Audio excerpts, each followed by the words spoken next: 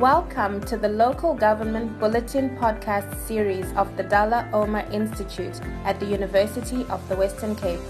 Here you can listen to short articles on local government law and policy.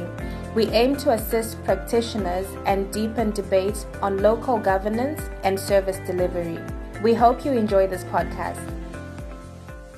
Uncharted waters as MPs now interact via electronic platforms. And with all the greetings out of the way, a lesson in basics. Rule 1, position yourself properly and make sure you are visible to your colleagues. Once you are visible, perfect. Rule 2, speak to the mic so that you are audible. With the picture quality and sound checked, we move to the next step. Rule 3, watch your background and environment. Spare your colleagues the kitchen noises while making tea or cooking, and ensure a suitable environment as to not entice some of your colleagues. And lastly, Rule 4, mute your mic if you are not speaking, or your private conversations could be aired on national television. This article was written by Kirtley Stevens. It falls under Volume 16, Issue 5 of Publications. Virtual budget adoption by eThekwini Municipal Council challenged in court. The rapid spread of the COVID-19 virus is wreaking havoc on human lives and government processes. Like any other government institutions, municipal councils under the lockdown regulations first introduced on 25 March 2020 were initially prohibited from hosting council meetings in person to reduce the spread of the virus. They were instead directed to identify creative ways of undertaking their legislative obligations, such as hosting council sessions virtually in order to adopt municipal budgets. This article examines the Democratic Alliance and others versus eThekwini Metropolitan Municipality case, in which the rules and processes for virtual council meetings came under scrutiny after a Democratic Alliance, or DA, Councillor Graham, had her microphone muted while speaking at the eThekwini Council's first ever virtual budget meeting on May 29, 2020. The DA applied to the KwaZulu-Natal High Court for a declaratory order claiming that the virtual budget adoption meeting was illegal. After the cause of action, muting of microphones, was corrected at the outset of the proceedings, the High Court dismissed the case with costs due to it being moot, i.e., the issue that sparked the dispute had been resolved by events. Facts. On 29 May 2020, eThekwini published and adopted the guidelines regulating the eThekwini Municipal Council and committee meetings, or guidelines, to supplement its Rules of Order Bylaw 2014, the bylaw. The guidelines provide for council meetings to be held virtually under COVID-19 conditions. On the same day, eThekwini held its first ever virtual budget meeting to debate and adopt its 2020-2021 budget. Following the mayor's opening address, the official opposition leader in the council, Councillor Graham, leader of the DA, started her address. However, her microphone was muted numerous times. Recognizing that members of other political parties could be responsible for muting Councillor Graham's microphone, the speaker instructed those in attendance at the virtual meeting not to meddle with the mute icons. The speaker stood down the proceedings to investigate whether the muting problem was specific to Councillor Graham or all the speakers. To this end, the speaker changed the order of speakers, calling upon a councillor of the Inkatha Freedom Party, or IFP, to address the council. The DA opposed this and requested that other speakers should wait their turn until Councillor Graham had completed her address. However, the speaker informed Councillor Graham that she would be able to speak after the other speakers. When the speaker called on Councillor Graham to address the council, the speaker discovered that Councillor Graham had left the meeting along with other councillors aligned to the DA, resulting in the budget being adopted in the absence of the DA. Arguments. None of the material facts outlined above were in dispute. The parties also agreed substantially on the constitutional framework and ethos in which local government meetings should be held. These include decision-making is a deliberative process, of which freedom of speech to debate is key, including the views of opposition parties. Despite this, the DA argued that the prerequisites of the representative democracy had not been followed, claiming that the DA had been prevented from presenting its views on the budget. The DA further claimed that the requirements of participatory democracy were not met owing to the public being denied access with the shutting down of the Facebook Live feed. It went on to argue that the Speaker failed to conduct the business of the Council transparently, particularly dealing with the opposition's muting. The DA argued that the Speaker's alteration of the order of speakers during the Council meeting was an unlawful exercise of discretion by the Speaker. It said that calling on speakers was a regular procedure, with the ruling party speaking first, followed by the opposition.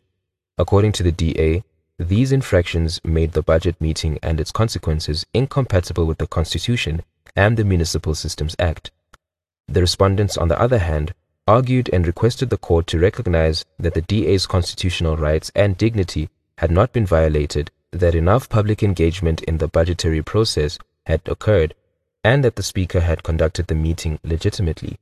Furthermore, the separation of powers principle precluded the court from providing any remedy in the circumstances.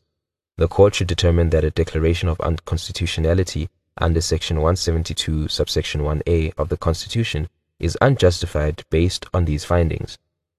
Legal issues. The court had to determine whether the conduct of the Council of eThekwini in approving the budget was inconsistent with the Constitution, and if so, whether it should issue the declarator the DA sought. More precisely, it had to determine whether the DA was deprived of an opportunity to make submissions on the budget. The court also had to determine whether the Speaker conducted the business of the Council in compliance with the bylaw which regulates how council meetings are conducted. Last, the court had to determine whether the requirements of participatory democracy were met. Decision. Was the DA deprived of an opportunity to make submissions on the budget? The court found that the Speaker did not prevent the DA from making submissions on the 2020-21 budget. In fact, the Speaker advised Councillor Graham that she would be able to speak after the other councillors. Instead of remaining in attendance and insisting on being heard, Ms. Graham decided to leave without the permission of the Speaker, clearly violating the bylaw. Having exercised her choice to leave precipitously and impermissibly, the court concluded that Ms. Graham, quote, cannot complain that the DA was deprived of an opportunity to make submissions on the budget. Breaking a rule of law in protest against alleged non-compliance with another rule of law remains just that, self-help in violation of a rule of law. Ms. Graham had an opportunity to participate, but elected to leave the meeting while it was still underway. Close quote. Ironically, the court found that Ms. Graham was the one who broke the bylaw, which required all councillors to remain in attendance at a virtual meeting of the council unless leave of absence was granted. Did the Speaker conduct the business of the council in compliance with the law? On the question of whether the Speaker's alteration of the order of speakers during the council meeting was unconstitutional, the court found that no authority for this practice was offered, thus nothing suggested that it is immutable. In fact, the court noted that the Speaker is empowered under the bylaw to make decisions in unforeseeable circumstances for which the bylaw does not provide. The decision to allow the other parties to speak before the DA was made in response to an unexpected event, so the court ruled. In the circumstances, the court found that the DA's assertion that the Speaker acted in an unconstitutional manner and insulted the dignity of its councillors is completely unjustified. Consequently, the court ruled that the Speaker acted rationally to manage this unforeseen situation. Thus, interference by the court was not warranted. Were the requirements of a participatory democracy met? As for the DA's complaint that the Facebook live stream had been cut off, the court accepted that Facebook was not the only medium of broadcasting the meeting to the public. The virtual budget meeting was also broadcast live on television, radio, and various community stations via radio presenters attending the budget meeting. Accordingly, the requirements of representative democracy were met, as public participation was enabled. Was there a factual or legal foundation for the court to grant the declarator? In South Africa, a court must declare legislation or action unconstitutional if it is found to be in violation of the Constitution. In other words, an order of constitutional invalidity is not discretionary, meaning a declaratory order must be given in every case where unconstitutionality is established. However, the doctrine of mootness is an exception to this rule in certain circumstances. For example, the doctrine of mootness arises when a case is launched or reaches the hearing stage too late, resulting in it being wholly academic. In the current matter, the court ruled that the matter became moot at the time when it was brought before the court because eThekwini had already fixed the muting problem for future meetings as soon as possible by switching online meeting platforms to one that gave the speaker more control over the mute function, for example. In addition, the DA failed to point out any of the respondents as culprits or prove that they were responsible for muting Councillor Graham's microphone. As a result, it was determined that there was neither a factual nor legal foundation for the court to give the declaratory order against the respondents. The findings above led to the court concluding that the virtual budget meeting on May 29, 2020 was constitutionally compliant. Commentary. The Democratic Alliance and others versus eThekwini Metropolitan Municipality matter establishes and reconfirms a number of constitutional principles. To begin, it confirms the power of municipal councils to prescribe rules and orders for its internal arrangements as prescribed in Section 160, subsection 6 Constitution. For example, municipal councils are allowed to adapt and refine their rules governing municipal council meetings to allow for virtual meetings. However, a new system for virtual meetings does not come without technical glitches.